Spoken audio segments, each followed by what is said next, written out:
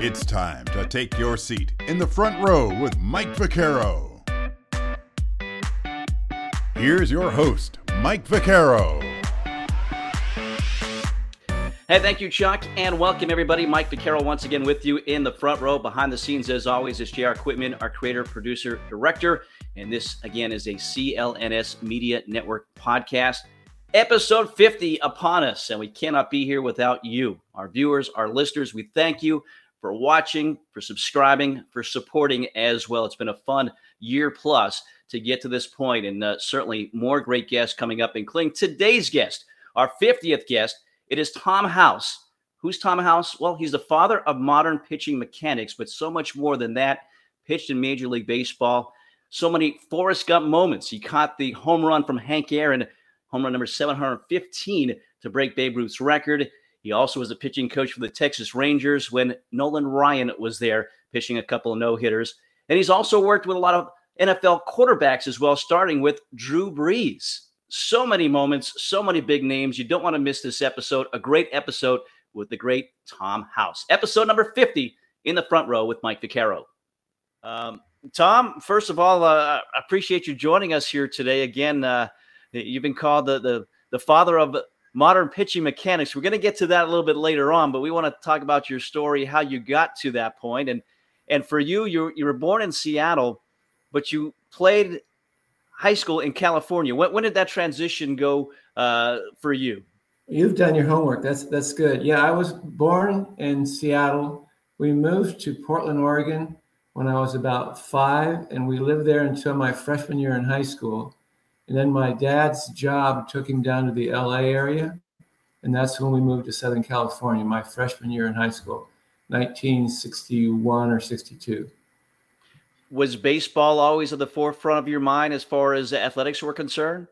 Pretty much. I played all sports. Like the generation, my generation didn't specialize. So depending on the season, I played football, basketball, baseball, whatever sport was in vogue, and we took it from there. You're not alone, as you said. We've interviewed a lot of people as the same way. They played everything, and sometimes a sport that they didn't excel in professionally, they thought was their better sport. Was there one that you had that maybe was better that you thought than baseball? I think the scouting report on me, I was equally marginal in all sports. But the one thing I did, I'm left-handed, and I was able to throw a curveball for a strike. So that really helped me in the high school and actually college realm.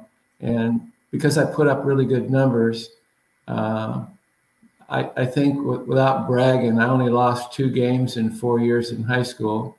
And I was a pretty good student because my mom made my brother and me get A's, or we didn't get to play any sport. So I was drafted by the Cubs.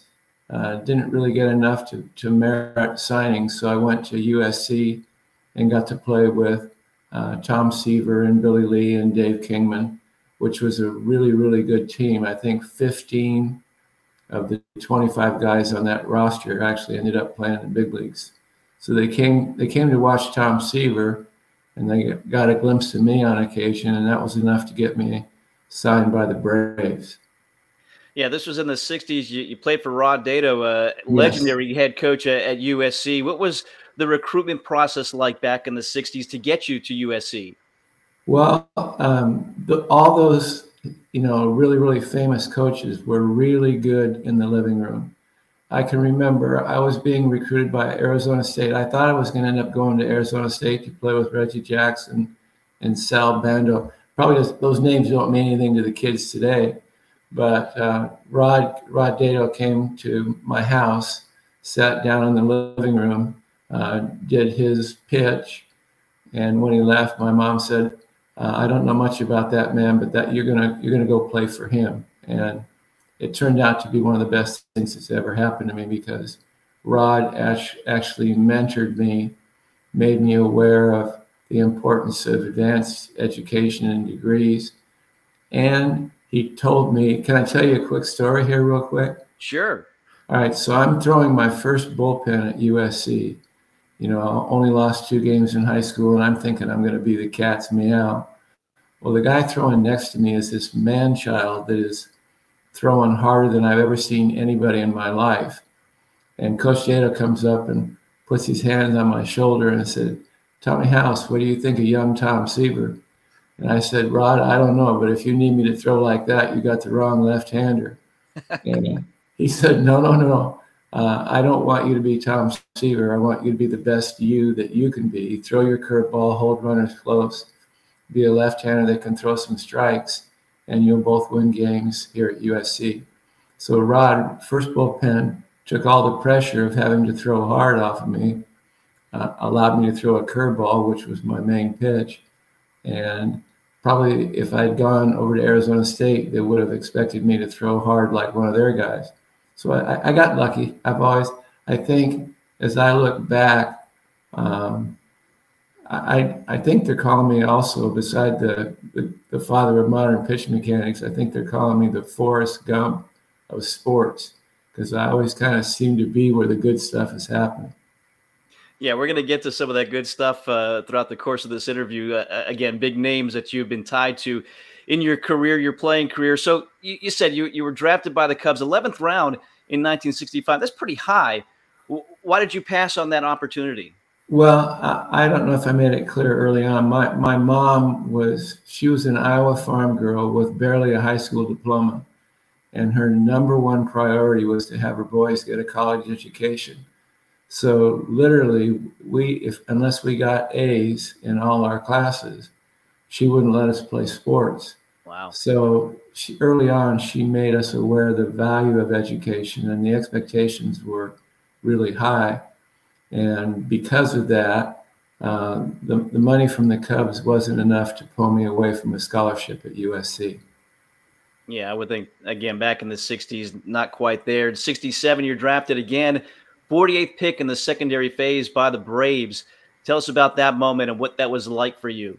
Well, that was pretty exciting. And what made it bearable or made it acceptable, I went to Coach Dado and I said, "Rod, I would very much like to sign. I think I've proven myself on the collegiate level. I between summer ball and 2 years on the varsity at USC, I won like 35 ball games, and I didn't feel like going back for another year of college ball would be any more beneficial than signing and going to play." And what Rod made me do, he said, "Okay, I'll give my blessing if you want to sign professionally, but I promised your mother that you'd get degrees. So please ask when you do your negotiation, ask for your education." And I just took a shot at it. So I asked for my education through my PhD program. And that kind of made it good with everybody, my mom, Coach Dado, and myself. And I actually went to school till I was 44. And I think I'm, if not the only, I'm one of two Trojan athletes from the baseball program that have got their PhD. So my mom's up in heaven smiling at me right now, which is a good thing. Yeah, she obviously had a great influence on a lot of decisions. You did get a PhD in sports psychology of all careers, all degrees, which certainly had to help you out in your career later on as well as a sports psychologist. I think all the coaches need that psychology degree these days. But, again, you get drafted by the Braves.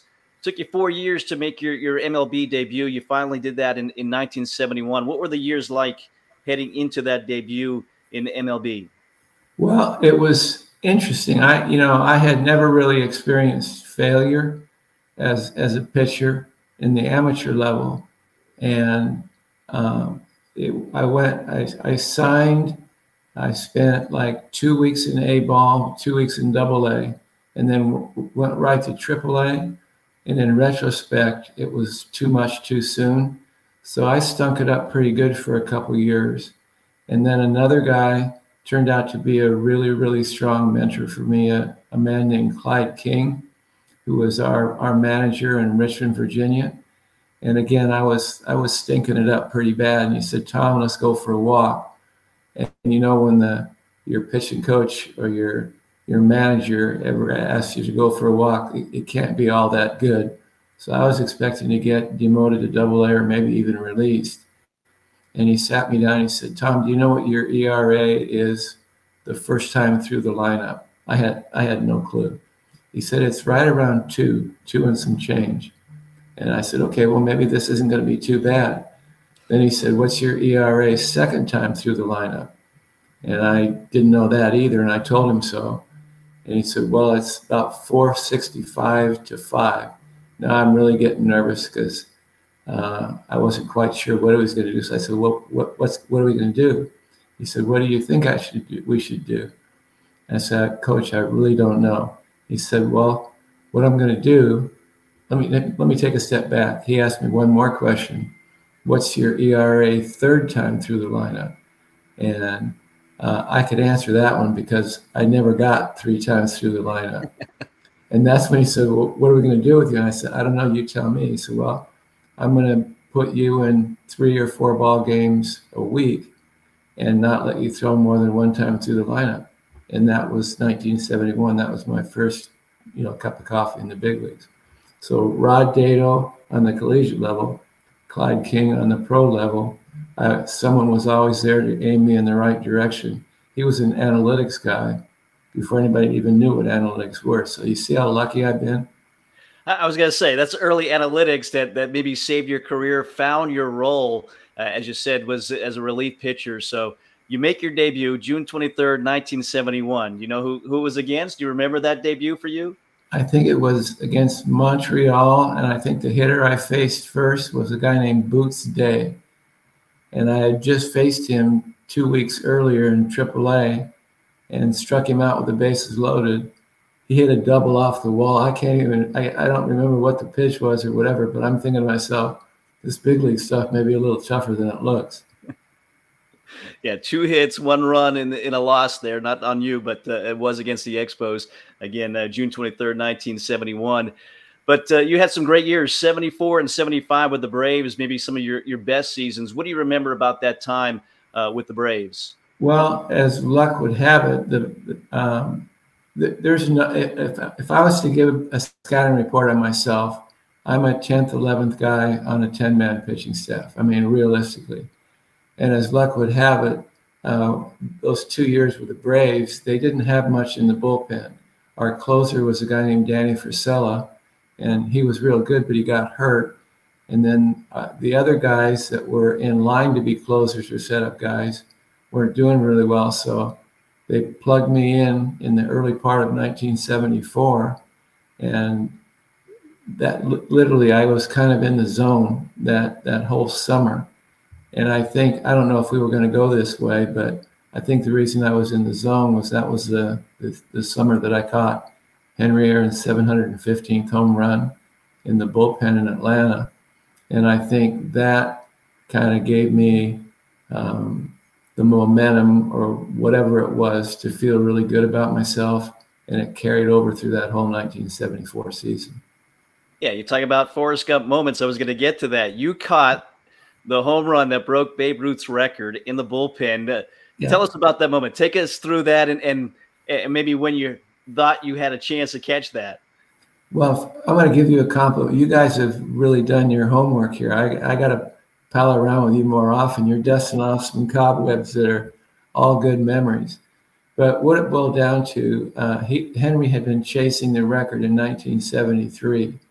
And in fact, they thought that he might break it in Cincinnati leading into the 74 season. But as it turned out, we made it back to Atlanta, and it was a Monday night game. And what we had done with all the guys in the bullpen, we kind of had the option of picking out what territory behind the left field fence that we wanted to cover. And a little side story that may or may not be out there. I had thrown a lot of batting practice to Hank one-on-one because he had issues with a lefty that threw screwballs, which is what I did. So I knew for a fact that fastballs away, he would hit home runs, but he wouldn't pull them right down the line like he did everything else. So I took a space out in left center, thinking that, Al Downing is pitching for the Dodgers. He's left-handed, and he's not going to give Henry anything to pull. So maybe I might get lucky if I'm hanging in left center, because that's where he hits most of the home runs in batting practice off of me. And as luck would have it, or divine ordinance, or whatever it is, the ball came right to me. If I would have stood still, it would have hit me in the forehead. Everybody talks about what a great catch it was. It wasn't a great catch. It just was hit. And all I can remember is, oh my God, it's coming to me. And then the next thing I was consciously aware of, home plate, him the ball. Yeah, you ran and gave him the ball right away. I'm assuming that ball's in the Hall of Fame, or did he still have it? I think he lends it to the Hall of Fame every year during the induction ceremonies and whatever, but I think he's in possession of the ball. And you know, that the good news, let's do it this way. The good news about that was the highlight of my major league career. The bad news, that was the highlight of my major league career. I was kind of like, sort of, okay, really, really good, okay. So I got almost 9 years in the big leagues, which for me was an absolute thrill in retrospect. And, you know, I always loved the game, but realized as my playing career was winding down that I might enjoy being a coach, and that the passion for the game itself led to the ignition of me wanting to be a coach in the pro level, and that's what I committed to. Well, you're not giving yourself enough credit. At 1.93 ERA there in 74, logged over 100 innings. So again, good career there, 74, 75. You did get traded in December of 75 to the Red Sox. So you had to deal with being traded for the first time. What was that like for you? As you said, you know, dealt with some failure before in the minor league level. It's all about failure when you talk about the game of baseball. What was being traded like? Well, being traded to the Red Sox was unique because the Red Sox has this unbelievable tradition of winning. The Braves obviously were a second division ball club the whole time I was with them. And right up until I left, they were a second division ball club, which may be a statement on me. But went to the Red Sox, and I knew immediately walking into that clubhouse that it was going to be able to take it to another level. And where the Braves, after a ball game, might have 3 or 4 riders in your locker, good, bad, or indifferent. The Red Sox, obviously there were 15, 20 riders all vying for a story. And then going head to head with the Yankees, the tradition of all that kind of stuff, the intensity of being in the big leagues dialed up significantly when I got there. And again, not really lucky. I hurt my left knee and tried to pitch through it in that first season in 75. And without pulling any punches, I kind of stunk the place up for that whole year. Had my surgery in the off season, did semi-okay in 76. And then I think I was traded in August or maybe July of 77 to the Seattle Mariners. Yeah, the Mariners, an expansion team at the time. So as you said, you went from the Braves to a team that got notoriety and won in the Red Sox, then to an expansion team. Now it's back in your where you were born in Seattle, but the transition there going from the Red Sox to an expansion program, was that a difficult one? Well, again, it was high and low for me. You went from median profile in Atlanta to high profile in Boston to nobody really cared in Seattle. In those days, travel was horrible. I mean, it's still bad now, but the travel was significantly different. The stadium up there was odd. Now, I actually enjoyed it because I still had relatives up there and was familiar with Seattle as a place to live. But the baseball was significantly less competitive than it was in Boston. I think we lost the 2.5 years I was with Seattle. I think we lost close to 100, if not more than 100 games every year. So highs and lows, obviously. Still loved the game, still went to the ballpark every day, excited about being in the big leagues. But when I got released in 79, I had to make a decision. I had my degrees, I had an MBA, and I could have gone to work in the real world, but literally I did not want to leave the game. So I took a job as a rookie ball pitching coach with the Houston Astros and started my career late 79 and the beginning of 1980 as a coach. Did you have your PhD in psychology at that point? No, I didn't. I went to school. I think I got my PhD in 86 or 87, but I kept chugging away. I got my MBA, and then I got a master's in exercise physiology and a Bachelor of Science in nutrition from Loma Linda University. In other words, I just kept going to school to make my mom happy. And I'll do a sidebar real quick. On her deathbed, the last question my mom asked me before she passed away, she said, "Now, Thomas, when are you going to get a real job?" She never understood how sports could pay the bills. And I think she was more proud of writing Dr. Tom House than saying that I was a pitcher or a coach in the big league.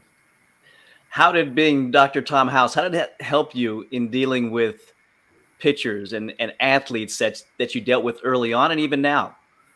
Well, I'm sure you're aware because you know sports.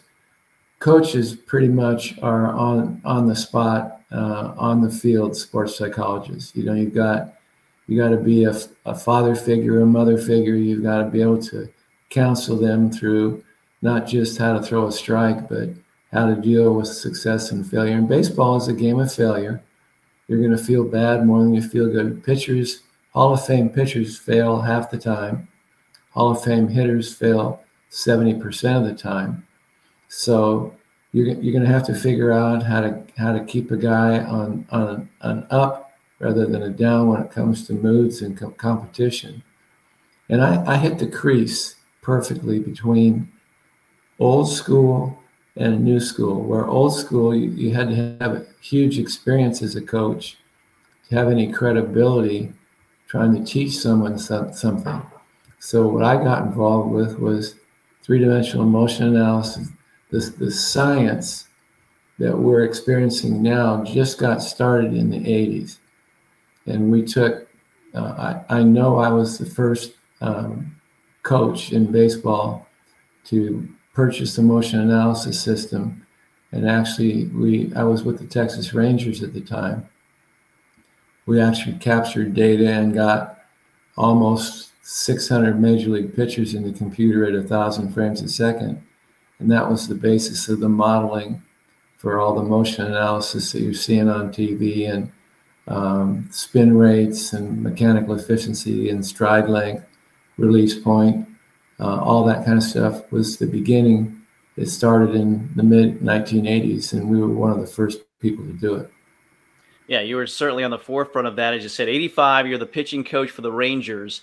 Bobby Valentine, who was one of our previous guests here, was the manager. Did you guys have a tie going back to USC? Did you guys play together or just have a connection there?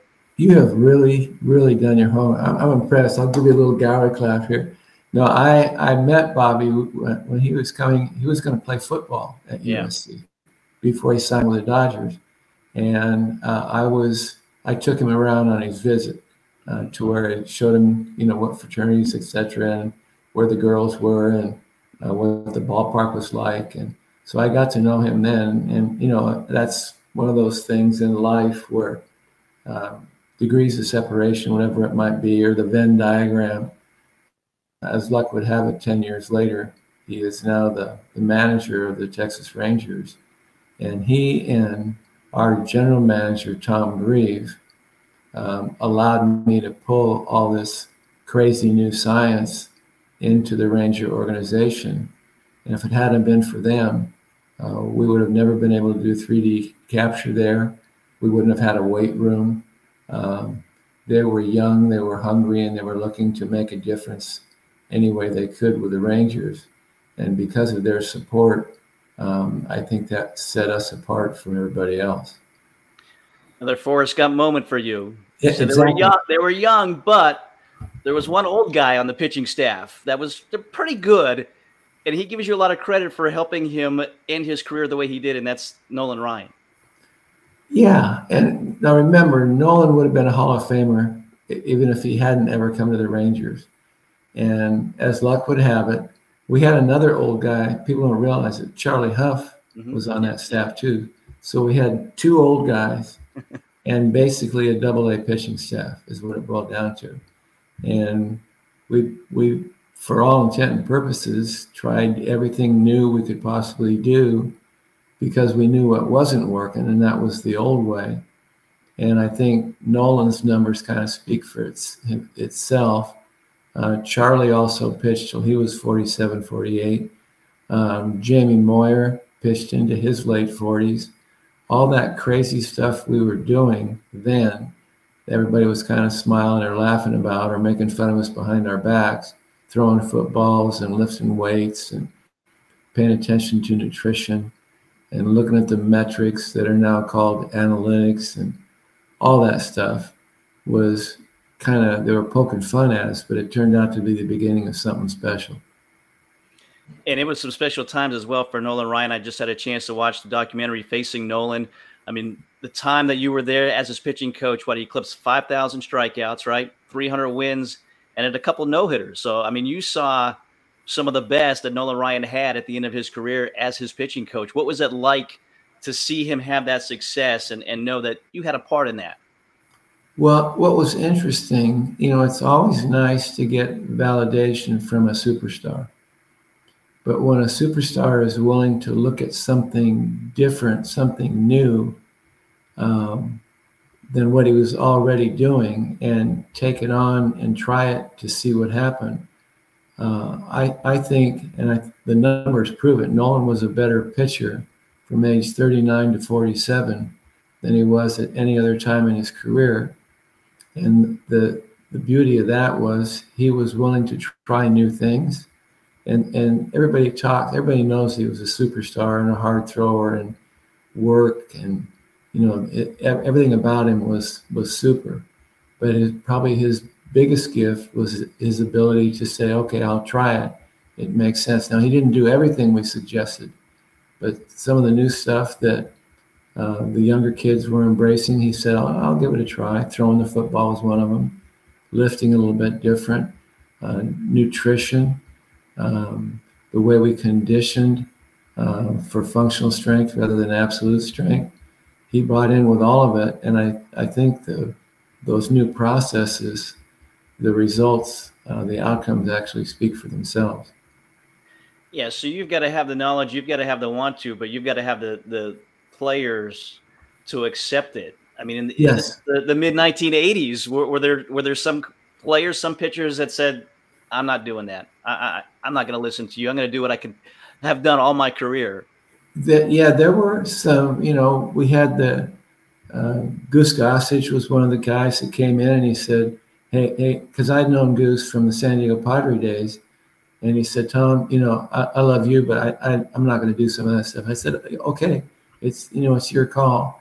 But what we found when Nolan bought in and some of our kids started getting better and staying healthy and, less time on the disabled list, and we started putting numbers up, what was crazy at the beginning started becoming more acceptable. And now when I look around, I honestly think that the game of baseball is the healthiest it's ever been, even though it's played a little bit differently now than when I first got in the game. I think as far as the player health, safety, and performance, their preparation and their recovery is better than it's ever been.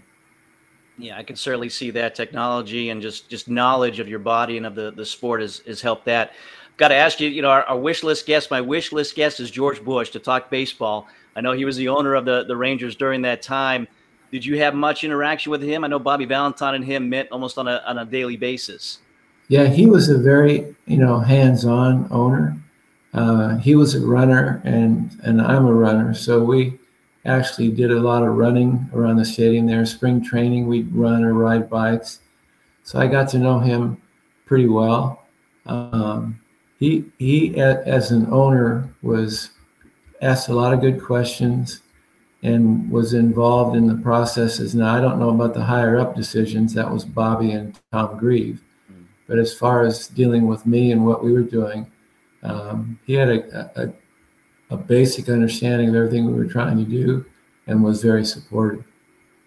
You stayed on the Major League Baseball level as a coach for a while, the Astros, Padres. You also went to Japan with Bobby Valentine as well. Was it? Would you have gone if it was somebody else? Probably not. And Bobby said, you got to come over here because they do some things way different than we do. I think we can learn from them. And I don't know if you realize, but Bobby was the first Gaijin, the first foreign manager to win a Japanese World Series. And Bobby is dynamic. He's an extremely bright baseball mind, and his motivation and his passion for the game has had a large impact on me. So if Bobby were to call right now and say, let's go to the Zimbabwe to work with pitchers, I'd follow him wherever he was going. 1998, you get a Lifetime Achievement Award from American Baseball Coaches Association. I mean, again, this is still pretty early on in your career, but a Lifetime Achievement in 1998, what does something like that mean to you? Well, it's validation for the commitment you have. I've been really lucky. I've had ups and I've had downs, and I'm not saying the path was easy all the way.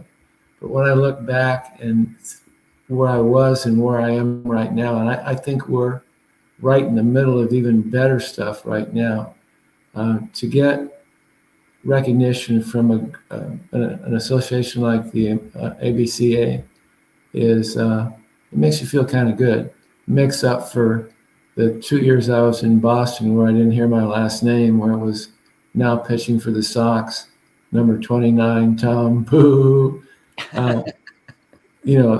Those days when you're at the bottom looking up, and when you kind of look back, it's what I'm doing. I'm reflecting as I'm getting older.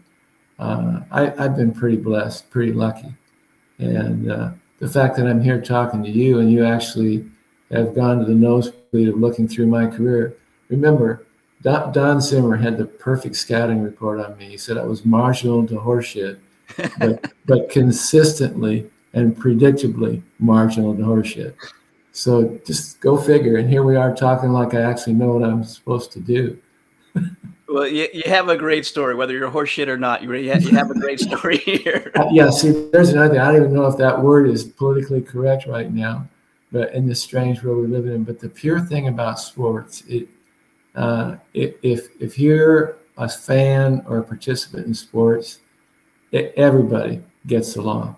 The affiliation and the empathy and all the good things that sport and the power of play bring are one of the reasons I still get up every morning and go work with kids.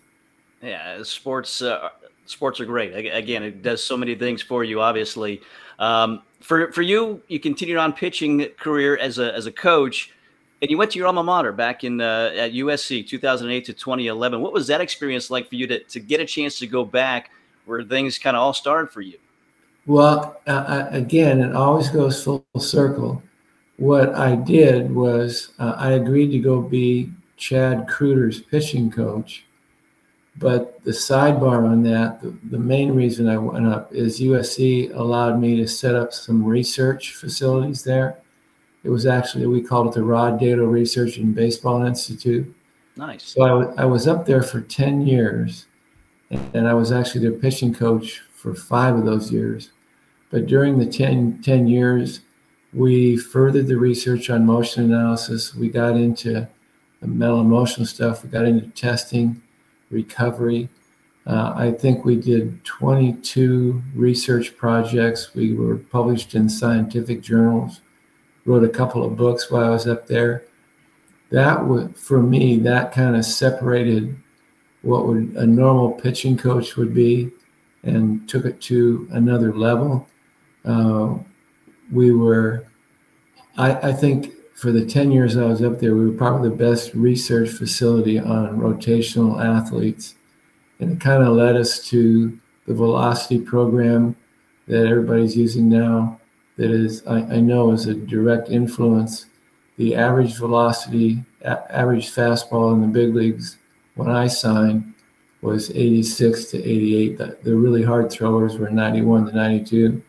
Now the average fastball is 93, 94, and people are, got 4 guys in every staff throwing 100. Yeah. That research started up at USC.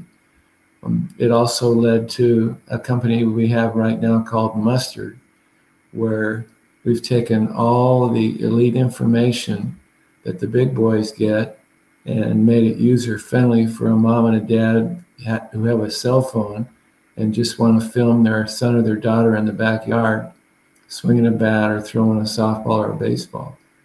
So again, lucky me, I had my big league career, went back and got to coach on the collegiate level and do research there. So you go from the 80s guy like Goose Gossage that doesn't want to necessarily buy into what you're doing to now you're being sought after, right? As you said, the Mustard app and different things you're doing, all that research. I mean, you're a sought after guy right now. Yeah, and it's funny how it works. I'm 75. I've got Parkinson's, and I'm looking to slow down, maybe even retire. It's not going to happen, because the harder I try to slow down and retire, the more people are tapping on the door. But it's a good thing, and I think the people that I'm surrounded by right now are all young and smart and hungry, and hopefully they'll learn from my experience and the things that have worked, and by standing on my shoulders or the shoulders of the people that I'm with right now, 5-6 years from now, everything should be better. And I don't know if you were going to talk about football at all, but the fact that we threw footballs as pitchers kind of got me involved with professional football, and through a guy named Drew Brees. And right now we, myself or RD up at the Adam Dado, and it's 3DQB. There, I got it out. I was getting a little confused there. 3DQB is now an offshoot of everything that Rod Dado's grandson, Adam Dado, now runs 3DQB, and we actually are dealing with 28 of the 32 number 1 QBs in the NFL right now. So it's funny how things grow. Yeah, that's crazy. You mentioned Drew Brees, Tom Brady, Dak Prescott, all of them. You name them. Like I said, you're involved with them. But you said it started with Drew Brees. Was he the first one to come to you and try to get better? Yes. How it worked when we were capturing data, I had no clue what motion analysis could ever be. So anybody that would agree to go through a capture. So we had Marino and trying to think, Birdline, Montana. We had 7 or 8 quarterbacks in the computer throwing a football, and I didn't know what I was looking at. Nobody did. But as I got further and further into the data capture, the offensive coordinator for the San Diego Chargers at that time, Cam Cameron, came to me and said, "Hey, look, I've got a young quarterback I'd like you to meet and talk to. I think he needs a little mental emotional boost, presence in the locker room, et cetera, et cetera." So I met him because of Cam and got to know him really well. And good, bad, or indifferent, the season that he was going to be a free agent and was hoping to sign back with the Chargers, he had a blowout in his shoulder. He got crunched and had the surgery from Dr. Andrews. And Dr. Andrews called me after the surgery and said, "Okay, I put him back together, but I don't think he's ever going to throw a football again." Wow. And eight months later, he was throwing footballs for the New Orleans Saints. So he was a neighbor of mine here in Del Mar in San Diego. And pretty much after his surgery, we worked every day for about 4 months to get his arm back, and all the weird stuff you see on TV, the Dak dance and all that kind of stuff. It was literally, we had to figure out a way for Drew to get back to throwing form without lifting heavy weights, doing the traditional stuff because he couldn't. So all that body work and the functional strength training and the movement training and more nutrition and more therapy, that's how we stumbled into that. So again, another Forrest Gump movement. We didn't know what we were doing, but it turned out really well. And then with Drew's success, that quarterback fraternity is pretty small, and all of a sudden other guys are showing up. Alex Smith at that time, Tom Brady. We were working with all of them in a group up at USC, so it turned out really good. Yeah, they all want to know what's in the secret sauce, I'm sure. But what you did with Drew Brees is probably going to be a Hall of Fame career. And you're saying you're responsible for that twisting that Dak Prescott does that everyone kind of sees on social media all the time? Remember, when you say I'm responsible, I'll get blamed. I'm responsible, good or bad. It all started, and it wouldn't have happened except Drew and I. We collaborated. Well, we can't lift weights, but what would happen if we held a weight isometrically and just move the body around? Because you can't hurt yourself in a joint if you're not moving the weight, but stabilizing and holding a weight in a position that will build endurance. So we came up with a whole different way to condition a thrower, whether it's a baseball or a football or whatever it might be. And that functional strength training and the preparation to do that, the body work that you see, it pretty much started with Drew and me in an aerobics room at Pacific Fitness here in Del Mar. That's crazy. That's incredible. Again, you've worked with so many pitchers. You've worked with so many quarterbacks as well. Is there one that you say is the best thrower, maybe not best athlete, best whatever, but best thrower, the best mechanics that you saw? Well, that's tough because especially in today's game, there's so many kids with the talent is unbelievable. But I would have to say that the best arm I've ever worked with was a kid named Kevin Brown. I'd never seen anybody with his arm speed, arm strength, and action on the ball. Probably Greg Maddux was the most efficient mechanical delivery we had. Nolan Ryan with the hard throwers had the best mechanics. Probably the most effectively wild pitcher was Randy Johnson.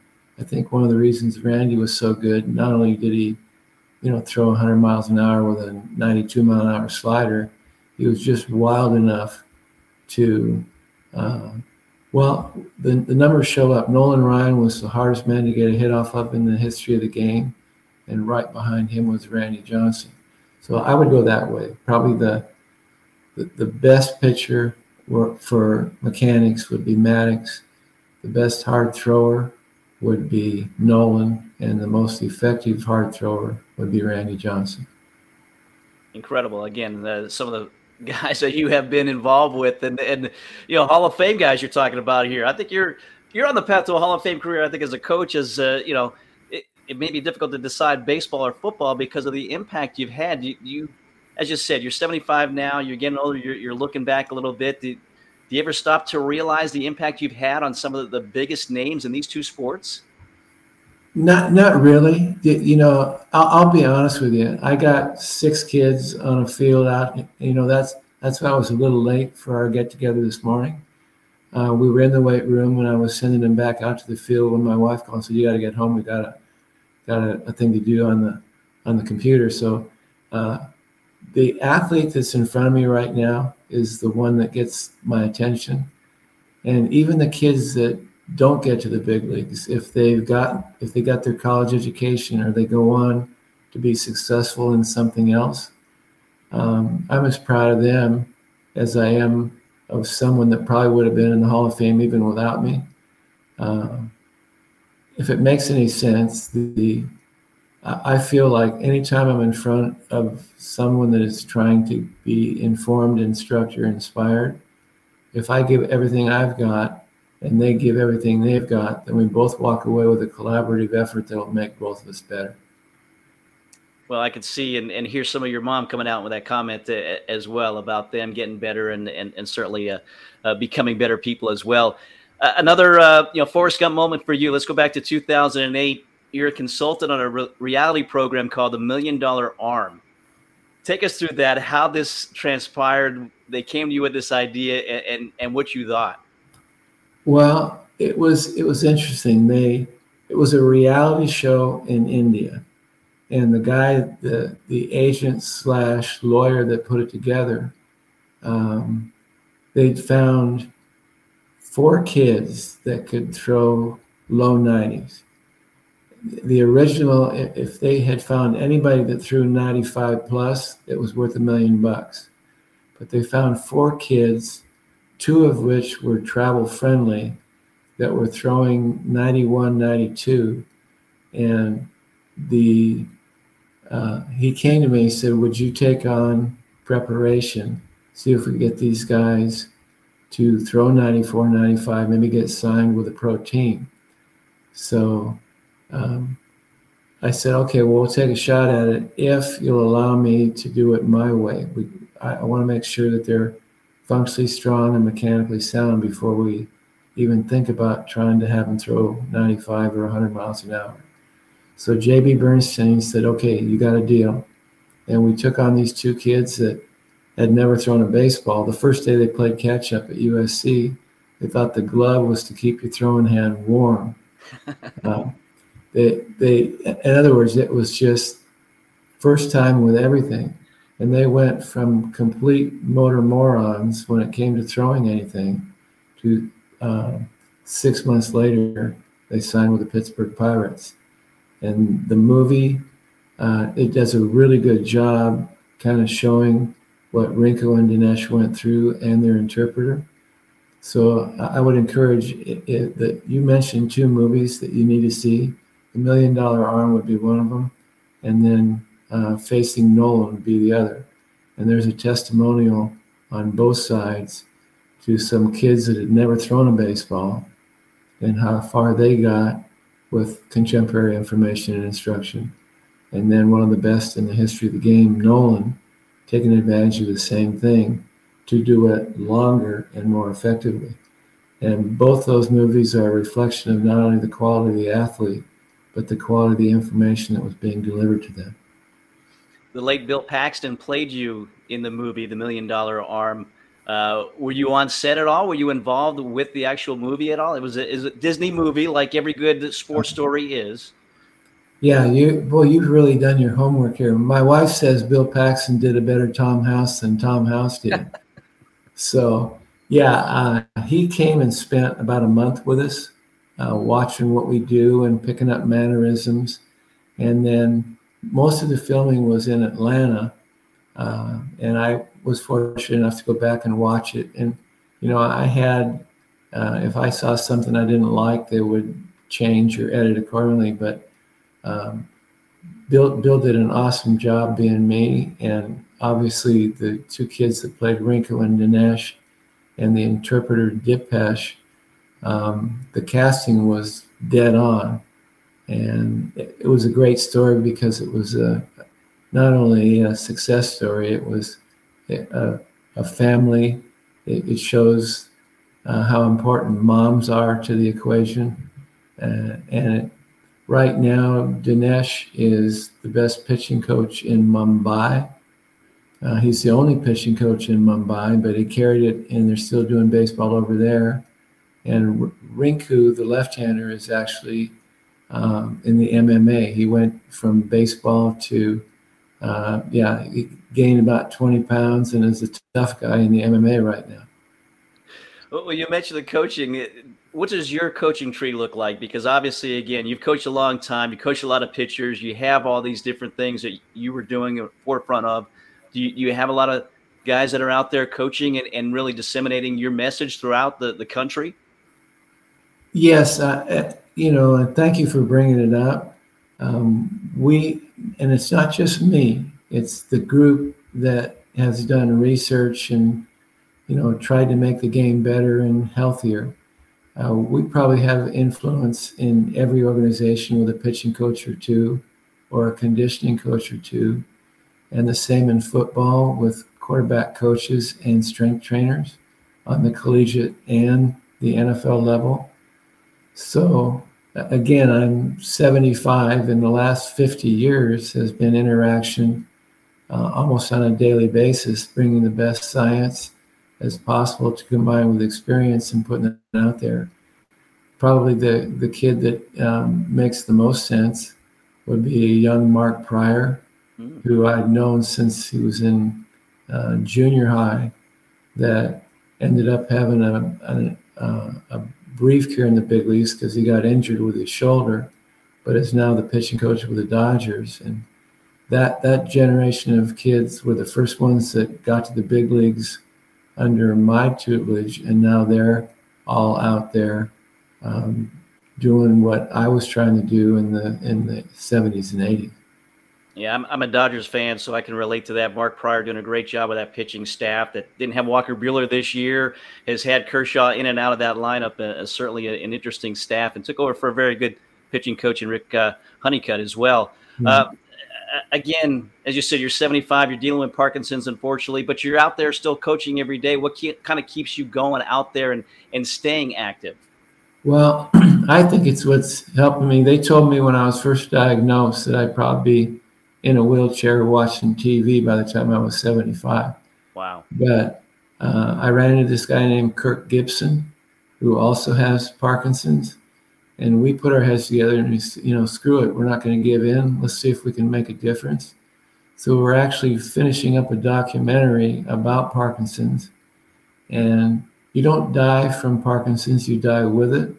And our motto, what Kirk's and my motto have been, don't do nothing.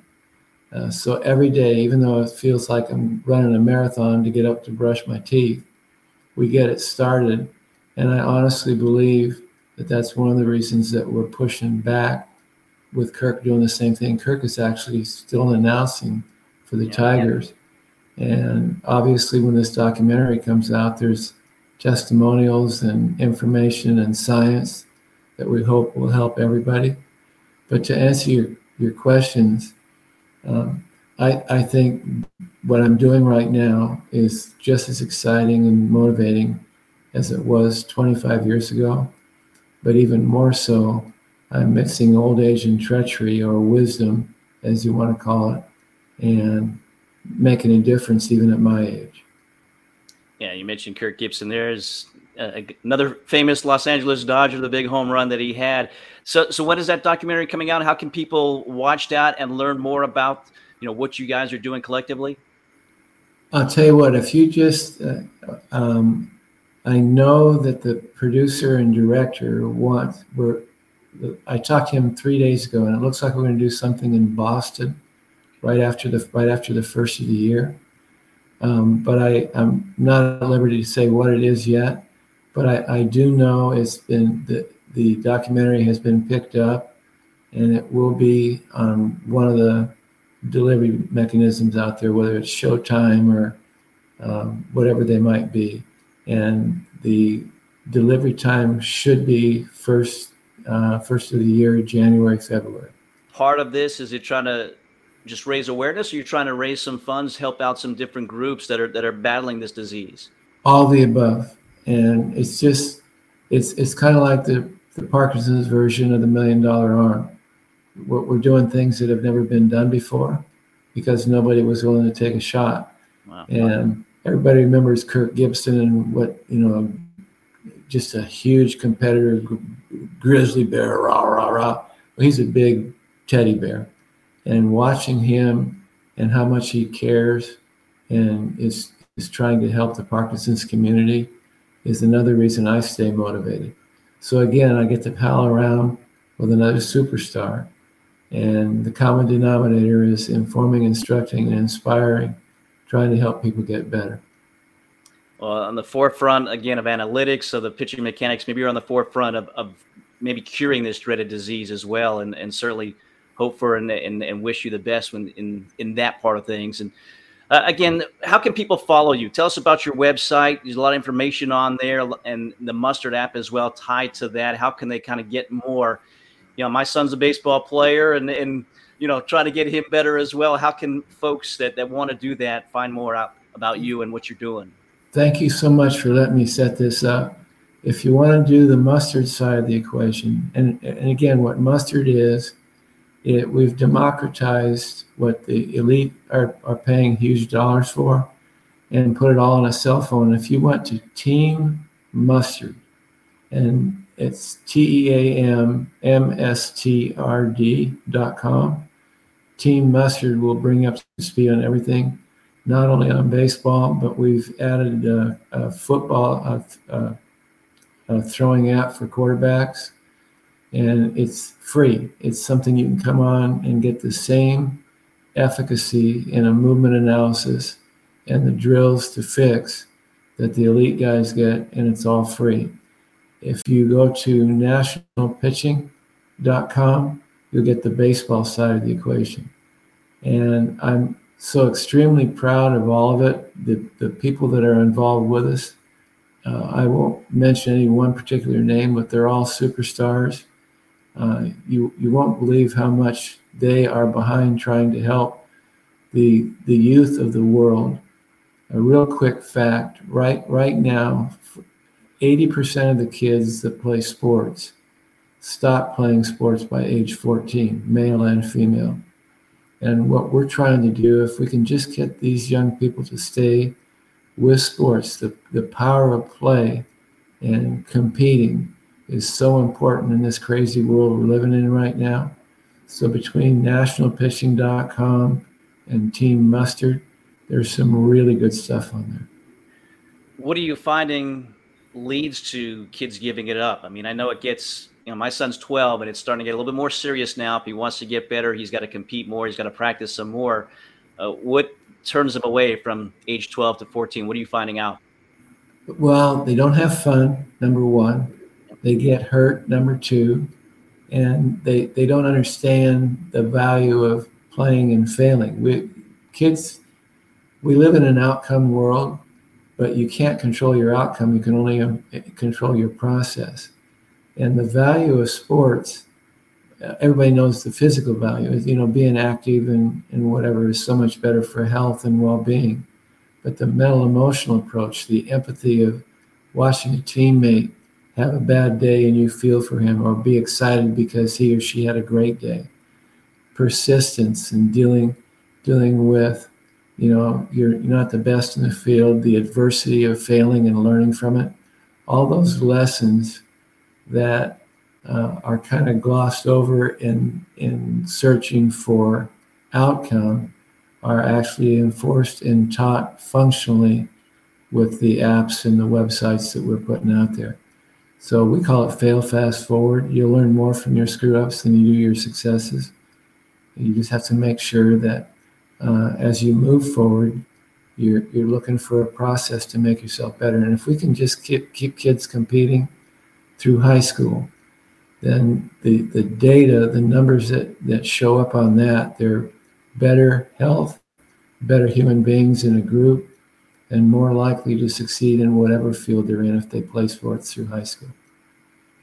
Well, again, everybody knows the names Nolan Ryan, Randy Johnson. You mentioned them, Tom Brady, Drew Brees. I'm glad you joined us so people know Tom House. I know a lot of people do, obviously, around baseball and football, but you're kind of the man behind all these guys and done some great work and continuing to do that as well. And I can't thank you enough for spending a little time with us here today and telling us your story. And again, those Forrest Gump moments, there's so many of them in your life and in your career. It's great. Well, you do a very good job. This was easy. I'll hang out with you anytime. So anytime you need more, just give me a shout. Okay. All right. Sounds great. And take care. Wish you the best of luck with the documentary and everything with the Parkinson's that you're trying to do to help out that cause, help out yourself as well. Thank you. Have a blessed day. Well, great stuff. You may not know the name. Hopefully you do now because you know some of the big names that he worked with. Again, Nolan Ryan, Randy Johnson, Tom Brady, Drew Brees, Dak Prescott, so many of those guys that he has had an influence on. And we are happy that he joined us here today. Thanks to Lindsay Waterhouse for setting that interview up for us as well. Some great stuff. And be sure to check him out, his website, and look for big things coming up in the new year with what he's trying to do with Kirk Gibson to help out on the Parkinson's front as well. And we wish him the best with that. Again, we thank you for watching, for listening, and encourage you to subscribe. Don't miss out. 50 great guests, 50 more at least to come. Thanks for joining us in the front row with Mike Vaccaro. Have a great day, everybody.